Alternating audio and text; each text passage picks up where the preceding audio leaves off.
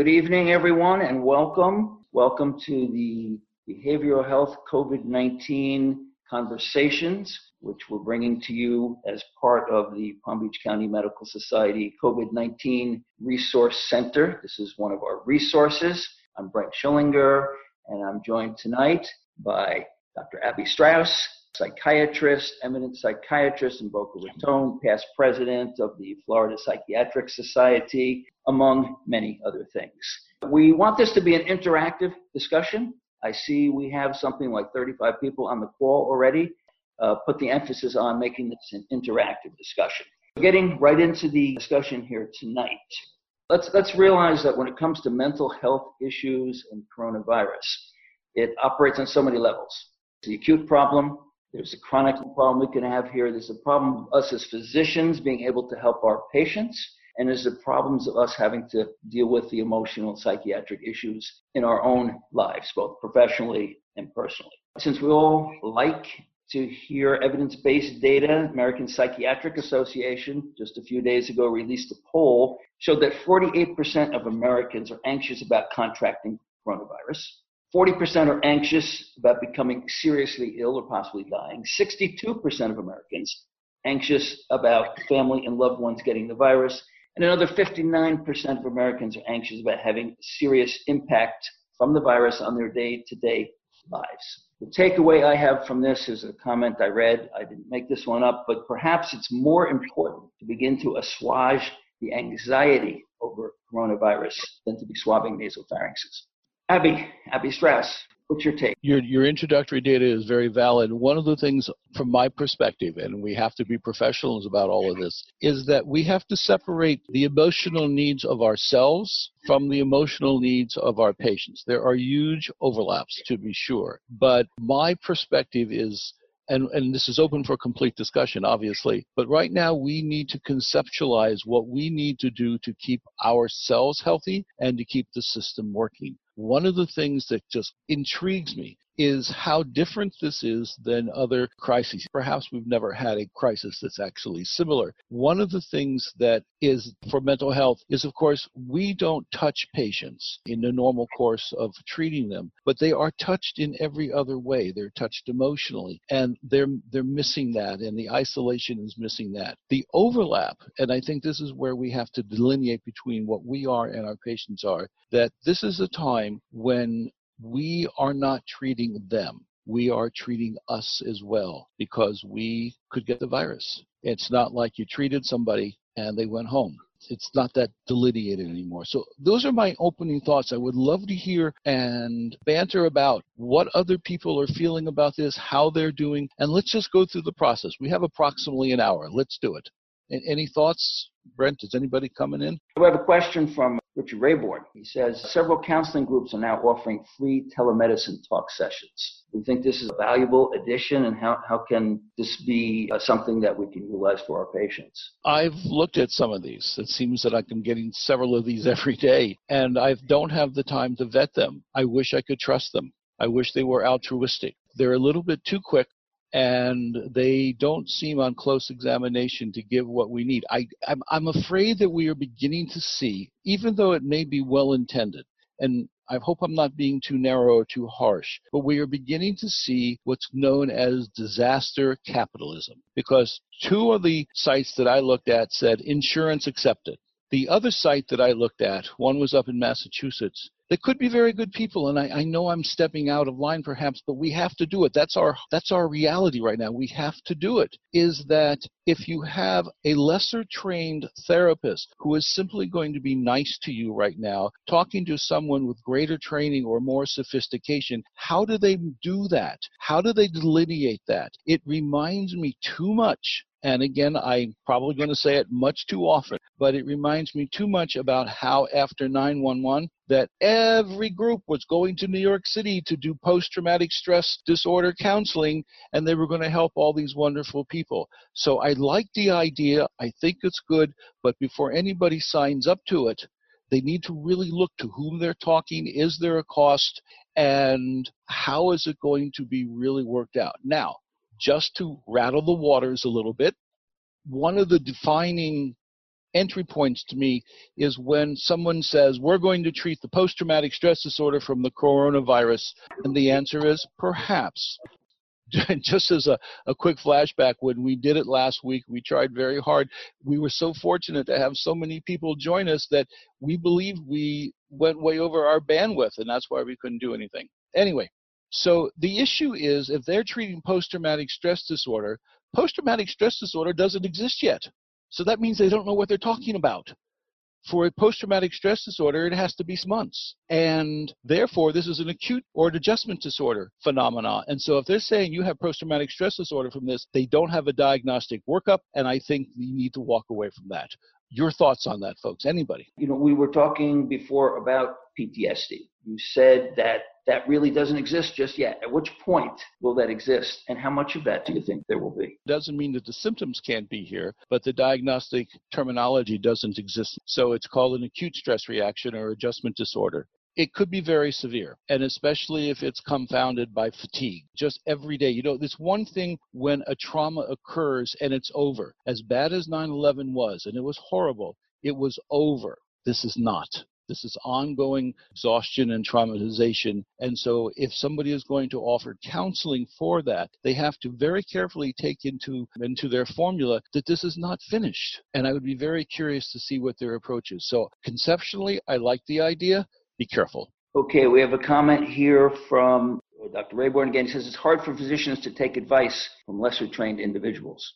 Yes, it's sad. It's sad. And I don't know what to tell you. It's either the physician is going to have to accept the fact that they need the skills of someone who has a completely different skill set, perhaps. But we don't know if the person who has a very good nurse practitioner or a very good social worker is the person to whom you're talking. We don't know that. It renders a potential, shall we say, handicap to a good relationship. It's hard. It's really hard. Elaine Rottenberg, she has a comment to share. What you can do, you can unmute yourself. We have it set up so you can unmute yourself. Actually, I'll unmute you. Okay, hi. Hi, Dr. Strauss. This is Dr. Rottenberg. I'm a clinical psychologist, and I was appreciated being invited to this tonight. It's quite timely. I actually, myself and another psychologist today actually we just wanted to try it. We did an open Zoom forum, no charge, to your point, Dr. Strauss, called Coping with Our New Reality, Social Distancing Without Isolation. And it was very interesting because we had other mental health professionals, we had volunteers, we just had folks from the community. There were about 58 people that came on the call. The focus was to your point, Abby, the focus was really totally agree with the PTSD issue. I mean, it's foolhardy to talk about that at this point. Our focus was really normalizing a lot of the reality of what people are experiencing right now. There is information that we as professionals with good training can share with, like help them understand that every pre-morbid experience that was going on in their life is not only still existing, but this situation is just going to compound it and make it feel worse. Sometimes just saying those things to people helps them, helping them understand that they've completely lost. I mean, there are some normalization kinds of things that we shared with them. And then talking to people about something that was actually developed in Israel by a physician. They called it the basic pH for coping, and they did it with PTSD. And it was really helping folks identify what their people are supposed to feel horrible. Right? There's no reason why people shouldn't have issues right now. So it's not immediately throwing them into intensive treatment as much as helping at the front end, normalize some of it, and helping them maybe recognize how they can cope with specific tools, and then at some point when they need to go for that next step in terms of help. To speak to your good comments, thanks, Abby. A couple things. Number one is that physicians or any mental health person need not do this alone. Please do not do this alone. The emotional stuff here is huge, and to not share it means it could theoretically fester. The second thing, which is extremely hard, is that we who are in the mental health field are just humans. And many of us have our own packages of mishigas. And many of us are obsessive or anxious or germophobic and so on and so on. And if we don't, and I don't expect people to come to terms with it instantly, that's idealistic. But if people don't accept the fact like, oh my God, I really can't stand this because I'm out of control, because I'm really obsessive and I like to control things and I can't control this, it's going to fester. So it's not to be alone, to talk to people about it. And it's all the standard things. If you go home and you need a drink to go to sleep, maybe. I don't really endorse that past the point, but maybe. Don't be alone. To add to a point that Elaine made, specifically, generally, certainly in primary care, a lot of times you deal with patients who suffer from some types of anxiety or depression. And as a clinician, a lot of times you say the things that are triggering it, this doesn't really seem to be that big a deal, but the patient is having this excessive reaction. Here, we're dealing with real stuff out there, real things that we are not certain about. There's a lot of fear, a lot of panicking. How do you deal with patients on that basis? It's like that phrase they'd say, are you paranoid if you're actually being followed around by those little green men, if they're actually there? So here people are reacting, but they're reacting to something that's really there. It's not an endogenous source. Which speaks directly to the issue of using medications. Now, we were focusing on more the professionals than on the patients, but you can see the overlaps here are huge. It's a slippery overlap. We have to be very careful that we don't confuse exogenous anxiety with that which requires a Xanax. The complex aspect of it here is that sometimes even the professional these days will need a Xanax. That requires monitoring. That requires a workforce. We don't really have that big of a workforce for every doctor to spend time with their own therapist. Of course, we have to be very careful. I've had a lot of patients say, I'm not sleeping when I'm scared and I can't do this and I can't do that. And I have to listen very carefully to see if this is a manifestation of their underlying pathology or this is reactive. The word reactive is not used that much in psychiatry anymore. Too bad. We call it an adjustment reaction to a situation. But a lot of it is now reactive. So the use of medications, there's a time and place for it, prudent. And I would highly advise, and it's going to be very hard to maintain this bit of advice, you know it is, but I would highly advise that before primary care people, they start giving out the benzodiazepines and the likes to help. We have to keep it in focus. And it's going to be hard. We just don't have the time to deal with every patient. So I hear what you're saying, and it goes to the layers and layers. What can the doctor do themselves? What if they, being a human being, need to have some medication just so they can function as well? What if they, the physicians, need that place to have, probably in their own group, to your point before, a place to really talk about the reality of their own fears and what's going on? I hope I'm quoting correctly. Martin Luther King said, we all came to this country in different ships, but now we are all in the same boat. Here's a question from the group chat. What about stigma and fear of professional retribution being the largest obstacle for most physicians seeking out care for themselves in times of mental anguish? Oh, that's big. We have for a long time argued with the Board of Medicine, not only here in Florida, but elsewhere in other boards in the United States, about if a doctor goes into a mental health treatment, are they still competent to practice medicine? Most of the time, the answer is yes. But it becomes an issue if they're getting intoxicated or taking medications. So one does have that, and that is an issue. That being said, prudent use of mental health interventions will show that you're doing the right thing.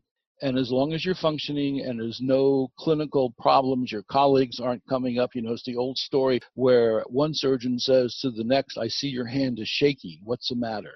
If we don't get to that level, we're okay. Stigma, listen, folks, when this whole thing is over, we'll sit down and have one hell of a big meeting about the problem of stigma, especially in Florida. It is better thanks in part to a lot of grassroots advocacy organizations. Oh, my God. But there's no time for stigma now. I know it sounds very black and white, but there's no time for stigma. You got to take care of yourself. Let me go back to more of a general question. Please. Statistically, we're telling our patients that, about 80% of the people who contract the virus are going to have mild to minimal symptoms physically. Yes. The other 20% is all kinds of things going on. But what about the psychological, emotional impact? What percentage of the people who contract the virus will have that? What percentage of the people who don't contract the virus? The hard statistics are probably still not here, but we can extrapolate a bit. We know that between 20 and 40%, and it depends upon how tight the statistics are, but between 20 and 40% of every American has some sort of diagnosable mental illness. Now, what we don't know is how many people are not revealing it or not telling it, and it shows up in other manifestations. Your question is to the point. It's absolutely to the point. Unless somebody has a data source that I don't, which I'm always open to, please, I would say that we're probably looking at a good 25% of the population being affected somewhere significantly, and we'll see how it holds up. One of the things that will add to it is the fatigue of the duration of the crisis, to be sure. And how are we going to deal with that? Will we have enough mental health professionals to handle this? We already lack enough mental health professionals.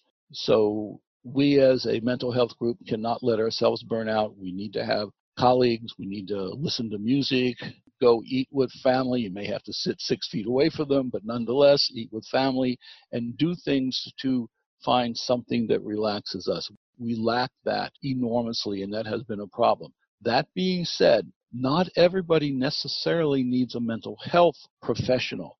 It may be sufficient just to have a friend. It may be sufficient just to have someone to talk to or to listen to webinars like us and for all of us to say to each other, yep, but you know what? We're not alone. Yes. Okay, we have from Megan Arnett, who we will unmute and lower the hand. Hello, Megan. You have a question? Hi, how are you? Good. How are you tonight? I'm good. Thank you so much for allowing us this opportunity.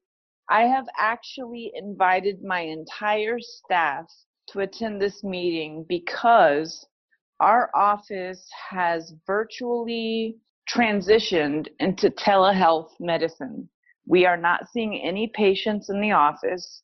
It's like all of the staff has to learn a new job, and their anxiety is almost worse than patients. So as an administrator for Dr. Robert Friedman, Headache and Pain Center of Palm Beach, I need you guys to help us as a practice with the nurse practitioner, the front desk, the nurses, the clinical people, dealing with the stress of this and not knowing what's coming towards us. And as the title of this presentation was Mental Health for Professionals and Patients, how can I help my staff deal with the unknown? And just our whole world has changed in the office. Your world has changed. All our worlds have changed. And if any of you ever decide to go into formal mental health training, if you have a good enough teacher, they will start to talk about ego structures. Now, I don't want to go off on tangents, but it's important because we are the leaders. Many of the people who practice medicine have an ego structure that allows them to act and think and expect and react to a style of practicing their vocation in a manner. They have now got to learn to change. Sounds very black and white and simple, but that's what they have to do. It may take some longer to do it than others, but it means sitting down and figuring out what do I need to do to give the proper necessary services to the particular patient. They also need to understand that they themselves, the professional, may at times feel guilty that they aren't doing enough for the patient, but that's the reality right now. We've got to learn to separate what we expect and want, anticipate, and all those things from what we can do. So it's a process. I would think this would be a great time to have a group meeting, maybe bring somebody in who's a mental health person, maybe not. Obviously, a group meeting in a big room now with all the separations. Okay, that goes as a given. And talk about what can we do that's different and yet be the same and don't feel like you're giving up. But one of the things is that, how shall I say this? It's the feeling that we are not unique in a bad way. We're unique in a communal way, and we'll just have to make it work. One of the things that has always been a problem is how to make decisions that are uncomfortable with the patient, and sometimes we do. So again, and I'm using this over and over, but I think it's that important, We need to do it together. Dr. Schillinger and I were actually talking about an offset of this, in that there are people now developing triage strategies on how to handle situations that are just not going to be manageable in a typical hospital. It is demanding that people give up the way that they were doing things and just blanketly, piece by piece, but blanketly begin to accept that they have to change. Megan, your concern is very valid. I've seen it in my office. We don't have the same nature and setup that you do, but even my secretary, in the way that she has to interact with patients, it's different. She tries not to be harsh. She tries not to be short, but there just isn't enough time to give everybody what they want. Part of the reason also that we need to look at this is patients come to our offices expecting to be treated the way they were treated in the past. So they too need some help. And I very often say to patients, so how's it going? Very different, isn't it? I bet you never thought you'd see this in your life. Yeah, it's hard for us too. Oh my God, we just lost the hold on, I got to call you back. The TV camera isn't working. And make it human and include them in what we're doing. Too many people come into a doctor's office, see the doctor, they get good services, but it's not much of an interaction. There's usually not the emotional interaction. Here, you got to add the emotional interaction. But it's this whole dynamic that needs to be done, and for people to look at their own ego structures and say, well, what do I want and what can I change? And not feel guilty if they have to do that. That's just a beginning point. I hope I could talk about it on and on, but I hope that it captures a little bit of what I think you should do. Your thoughts? Wonderfully said. I am so appreciative of your input, and that's what we are doing. Good. And we will continue to do, working out the kinks. Patients are very receptive to telehealth. We tell them that it's for their own well-being, as well as our staff and physicians. And unfortunately, Dr. Friedman, one of his colleagues, is on a respirator in the hospital with the virus out of Lake Worth. And so I told him, stay home, keep doing telehealth, do not come in the office, because you are an essential, as we all are hearing, essential versus non-essential. And I told him, you are an essential, stay home, do not come in contact with patients. We're doing telehealth, and patients are extremely receptive to it. And they have their smartphones, their laptops. I'm shocked how many patients are able to do telehealth. And I really want to urge everyone listening, because of this pandemic and how close it's been hitting home in Palm Beach County, please, everybody's doxy.me is free. And you can invite patients, they can attend, they have a smartphone or something like that, but it's hitting home. And doctors need to be very, very careful when they come into contact with patients, because it's here. There's an important message there also, which the Medical Society has made clear to the physicians in Palm Beach County and to the patients, is that there's not any abandonment by physicians. We are here for our patients. There may be different technology that we will be employing, telemedicine, but we are here and we're doing our job as best as possible. That's an important message for physicians to understand and for the public. A couple of those other questions I want to mention regarding, there's some more information. There's a seminar coming up on April 7th, special seminar, Leading with Compassion, Supporting Healthcare Workers in a Crisis. That's going to be given free online, the Schwartz Center, schwartzcenter.org. And the Medical Society is expanding the physician wellness program, confidential counseling. So for those physicians who are having issues, this is a good starting point, totally confidential and coordinated through the Medical Society as a service to our physicians. I endorse what Dr. Schillinger said. It's confidential, and if you know anybody who's a physician and needs the help, have them call. Tell them not to wait, please. Have them call. It's great service. So here's another comment in the chat. Not a practicing physician, but maintain an active Pennsylvania medical license. Not a psychiatrist. I also recently earned a MPH in global health in Israel. I've struggled with mental illness for most of my adult life, but it is lack of opportunity due in large part to stigma that has stalled my career. Currently, the most difficult struggle I'm having during the pandemic is not being able to find an opportunity to help. It kills me to see the massive need and yet being unaffiliated I'm having trouble finding a place or organization to volunteer with. Any suggestions, leads of how I could get involved is greatly appreciated. I would instantly recognize and appreciate your concerns. The fact that you suffered means that you both know it, you've seen it, felt it. Your sense of the dimensions of mental illness are very different than a lot of people. If you cannot do something medically per se, join one of the political advocacy groups, Mental Health Association, NAMI, there's a number of other ones, and just become vocal. Become very vocal and try to at least make things change that way. It can be extraordinarily helpful. It'll have its frustrations at times, but we need people on both sides of the treatment desk. And sir, sadly, I'm sorry that you can't be on the clinician side, but my God, can you be helpful on every other side? And thank you for your concerns. Thank you. We touched a moment ago upon uncertainty. There's so much uncertainty in this whole COVID situation. The endpoint is vague. We get mixed messages from the media and every other source. Abby, how does all this uncertainty play with our psyche and with our patient's psyche? It's just so classically obvious that there's no sense of continuity. There's nothing to internalize, to feel safe about. One patient of mine said that her very safe retirement home is no longer safe. She's scared. People need consistency, and they need we tried very hard. We talked before we started it not to get into politics, but words matter, and people listen. And they listen to our leaders, and they want truth, consistency, and they cannot be confused. Words matter.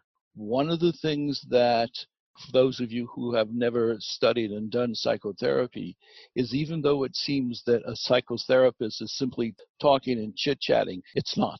It's really not. There's a whole dialogue going on in the back of the mind, and you choose a word very carefully, and you do that because you leave a mark with the word. So there is not that in the public world right now, not enough. It's happening a little better. One of the things to do, don't watch the news so much. Really don't, because it's only going to confuse you. It can be very helpful if you have a friend, a clergyman, a child, or somebody else who can keep you going. It's destabilizing. Now, the following story, I can't vet past the point, but my son served in the Israeli army. And he told me that at the time that they only allowed the news to come on at 6 o'clock at night and 11 o'clock at night, not all day long, because they found that it is destabilizing. So we need to think about that and not get people to be where things are contradictory. Another thing is that if you watch one particular channel versus another particular channel, you're going to get two different stories. How are you going to get any comfort from that? It's impossible. So this is the time to segregate yourself a little bit from the news down to a minimum and not be alone. So that certainly is very important concept, but part of the uncertainty is real uncertainty. Yes, it is. Is there any usefulness in realizing for ourselves, explaining this to our patients, that life itself is not necessarily predictable? Is there possibly a quieter or better underneath all the best made plans that are not working out? I have been very surprised and pleased with the philosophic strength that a lot of my patients have. It really, some of them I did not expect it. I always ask a patient, somewhere in the course of getting to know them, what role, if any, does religion play in their life? Because that can help explain a lot of things to many of them and give them great comfort. This may not be the time to help people look at their philosophical positions towards life and understand that we are mortal. But one of the things that I found very helpful, by surprise, completely by surprise, is a patient said, I'm scared, I'm this, I'm that. And I go, well, we are all critters, and we are all part of the life force on this planet. So now we have a problem. We have to figure it out. You have to let the people who know how to figure it out do this. Don't try to figure it out yourself, and connect with people and accept the fact that, unfortunately, we're not going to tell you what you have been historically wanting us to tell you. So many people, and this is what I find fascinating, because after this is all ended, some people, I never realized how fragile they were. And this is not the time to instantly fix them. So we just have to give them a sense that we're going to do the best we can. I can't lie to you. It's here. And I think that actually gives them more comfort, if that's the answer. It's a difficult answer because it's such a large topic, but it's important. And you talk about being close and being together, but yet social distancing. Everything is about physically not being together. It's hard. We compensate for this. Mm-hmm. Yeah, one man said to me that he's been married 52 years, and every night in his life he crawled into bed and wrapped his arms around his wife, and he could go to sleep. Now he can't do that. He feels empty. And this is not going on just for a few weeks. This is going to be going on for weeks, for months, this whole social distancing. What long-term psychological implications is that going to have? It could leave very nasty scars. See, this is when it could transfer into a post-traumatic stress disorder. I am very worried also about the incidence of domestic violence because there's a lot of stress, sexual abuse, which has been here regardless, but the domestic violence is an issue. People slipping backwards into alcohol or drug use, people with obsessive compulsive disorders that is getting out of control. And this is why we as a medical community, as best as we can, need to ask patients, so how are you doing? Please tell me, how are you doing? I remember talking to you, you told me that you can't go to bed at night when the dishes are still in the sink because something's wrong, or you always worried about germs. Is that become more of a problem right now? Merely even just saying that and putting on the table helps reduce some of the pressure. Dr. Sillinger is totally 100% right. We can't pretend because we don't know. And that's hard, and that's really hard for a lot of people, and many people are not psychologically set up to accept that. Sad. I don't have an answer. So we have another comment from Megan. Yes, Megan? Yeah, so as you were saying before about don't watch the news all the time, I think this is something important to stress to everyone. I've been working remotely for several weeks now. And I do watch the news all the time because I get messages from my staff about this and the lockdown, and I have to leave early to go to the grocery store. They rely on social media, and they hear rumors, and my friend's cousin, aunt's, uncle's brother told me this and that, and I rely on the news to relay the most important information to them and tell them, avoid social media about the news and about posts. And they send me sometimes craziest information, like everybody go to the grocery store now because the county is shutting down tonight at 12:01 a.m. And so when you were talking about not watching the news too much, I agree. But at the same time, I think it's important to stay up to date just forewarn people not to rely on social media for updates about the pandemic. And you, obviously, from what you say, can do this, but with the appropriate filter. And you have learned how to prioritize, to emphasize or de-emphasize a particular piece of information, and then use that accordingly. That's a very important skill, and too many people do not have that. But I concur. We have to be, I'll never be one to say we have to filter the news. Never in my life. But you need a filter in order to know how to do it. It's like telling this to children. They need to understand where this is coming from, but they can't take the full impact of it because they're not going to be able to process it. We're assuming that so many of the people that we're dealing with have the emotional maturity and wherewithal to properly process this stuff. Many don't. I think it's important to emphasize that as physicians and other healthcare personnel, we are the credible people who have relationships with our patients, and we need to be the credible source. Quickly, one more thing, Brett, that's really important, and I'm sure everybody here has seen it, and that's we have become a society where everybody tries to outsmart the doctor. They come in and they've read an article on this and that and that and this, therefore this and that it is true, and they come in to see if they can convince you to do something based on what they saw. So as much as I encourage people to know about their illnesses and their medications, I have a cup in my office that says, "Do not confuse your Google search with my medical degree." There you go. Could be a T-shirt also, right? Yes. Another question on the chat. I've heard from patients who get infusions for disorders such as Crohn's disease and who are on chemotherapy or radiation. It is stressful enough requiring these treatments, but now compounded by the unknown. Should they be continuing treatment, and is it even a choice for them?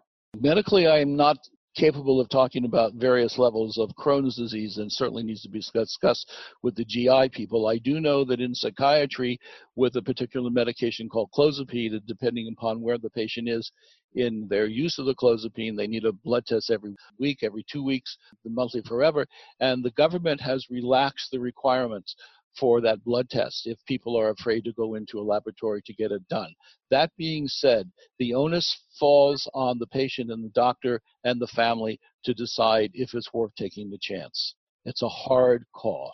And that, again, is important conversation that the physicians need to have with their patient and explain the importance. Because I think a lot of patients feel now every other disease has been put on hold now that we have COVID-19 that's taken over everything. Yes. Let's go back specifically to advice. From a psychiatrist, what advice can you give directly to physicians and their staffs in terms of taking care of patients with COVID-related emotional problems? Start by taking care of themselves so that they don't get sucked into emotional problem that they're hearing from the patient. This is something that needs to be done. Then when they do speak to the patient, to be as diplomatic but honest. The last thing you can do is say, "Oh, we'll take care of it. We'll get it 1, 2, 3 taken care of." Patients are too smart for that. Focus more on the caregivers. That's the word I was looking for. Again, getting back to some good old psychodynamic stuff, which unfortunately is not touched on very much. There is a process called countertransference. That's when the doctor feels something, hears something in the patient that resonates with something in their own life. If the resonance is too strong, it may interfere with them being able to deal things objectively because it's bouncing into their emotional side. Every one of us doing it, even the mental health folks, because we're all human. We have to have a hard look at what we are, what we want, what we're scared of, and what we are all about. That makes us better as a treating professional. And if we don't do that, I'm not going to say that it's dangerous, but it brings a risk to the table. Generally, when counseling, we talk about what's happening to them using the pronoun you. Now that we have a lot of the same anxieties and fears and uncertainties as clinicians, has the pronoun actually become we? Yes. Yes, it's no longer treating you. It's treating us. And how do we maintain our professionalism? We have to think about it, and we have to focus. And that is our professionalism. We've got to rise to the challenge. But that being said, when the day's over, don't be alone. Talk to somebody. Talk to your wife. Talk to your friends. Can't go out for a drink.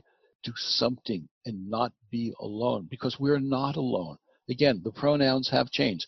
This is no longer treating them. This is treating us. It's a paradigm shift for the way a lot of people think about their clinical roles. No question about that. We have a question from Michael Siegler. Okay, let's see here. Okay, perhaps that technology is not working. Looking down the road, being a big problem for physicians, burnout. Physician burnout's made a huge issue. Physician suicide has become a huge issue over the last decade. What impact is the COVID-19 virus and the way we have to deal with that in our patients? What impact do you think that's going to have in that arena? Frightens me. It goes back to what you said a while back, or someone else said, that doctors are very reluctant to let themselves be helped, and they hold things in, and they want to fix themselves, and they could slip into a depression, and then the depression could slip into even feeling suicidal at times. I'm very concerned. The stress level on all of us, it struck me today that I am really tired, but there's no time to be tired.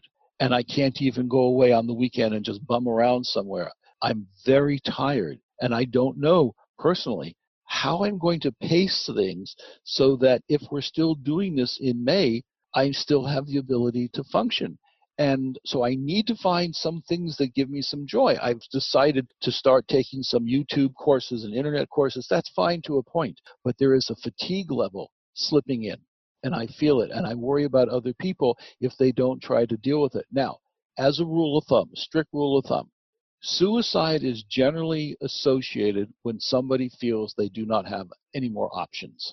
So I can't live anymore, nothing's working, everything is bad, it's time for me to quit. What do suicide intervention services often do?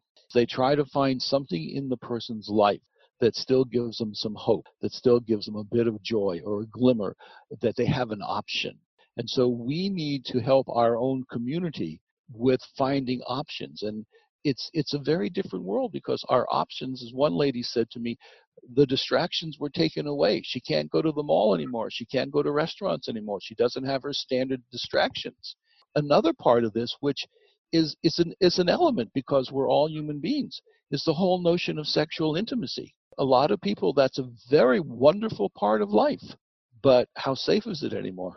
And is that something else I have to give up? I feel lousy about myself and I can't even make love to my partner? It gets that deep. It could be. Michael, we have you unmuted. Go right ahead and ask your question. I'm not one to post random videos, Mm-hmm. but Natan Ostransky, it's just 3 minutes if you guys want to watch after we finish. A few amazing tips on how to deal with isolation and the unknown, what we're going through. He was in Soviet prison and beaten for years for being a Zionist and later became the head of the Jewish Agency. Very helpful and insightful and maybe want to share with others. I would like to see it. I don't know how you can get the link We to have us. the link, so we can send that to all the participants or through the Medical Society. To follow your thoughts, sir, those types of stories say that we are not alone in this type of human suffering and isolation, and we don't necessarily need to just learn from ourselves. And if this sort of thing can give some person one little idea, great. Thank you. Just a moment ago, Abby, you were talking about people not having the usual activities, the usual distractions. Yes. We're beginning to touch on suggestions that as clinicians we can make for our patients. You want to expand on that? I tell everybody as much as they can, and if it's safe, to get outside of the house. You know, you have to be careful. You can't walk in the mall. Some people have ambulatory problems and so on, but at least sit outside. Sit outside in the sun for a little bit. Feel the air. Listen to some music. Get outside of the inside of the house. We need also, and I'm trying to get a bunch of teenagers to start doing this, and it's not coming quickly enough, but pray tell it will, is to call your grandmother every day or call your granddaughter every day and have a 1 or 2 or 3, 4 minute conversation. So your day isn't just sitting and festering on all of these things. These are critical issues. And if you have always wanted to learn, and if you have the capability of learning about, let's pick something silly, 15th century English literature, do it now. Take a course. Fill your day with doing things. Take a course in cooking. Learn how to cook French if you've never cooked before. I don't have anything fancy. What this involves is it's not entertainment by other sources. It's entertaining ourselves. It's developing some sort of intellectual challenge that we are doing ourselves. I can't go to the movie and be entertained, but I have to find something myself. The gentleman just put his guitar on. So find something. For myself, just to let everybody know, because I'm doing it, is many, many years ago, I had an amateur radio license. I let it expire. So now I found a thing on the internet, and I'm studying it again, and probably in about 2-3 weeks, I'm going to take the test again. I feel really neat about that. So people have to find the similarity in their own life. But you don't need to do the Morse code anymore like it used to. Oh, thank God for that. Yes. Okay, we have a question from Beth Manrisa. There we go. Go ahead, Beth.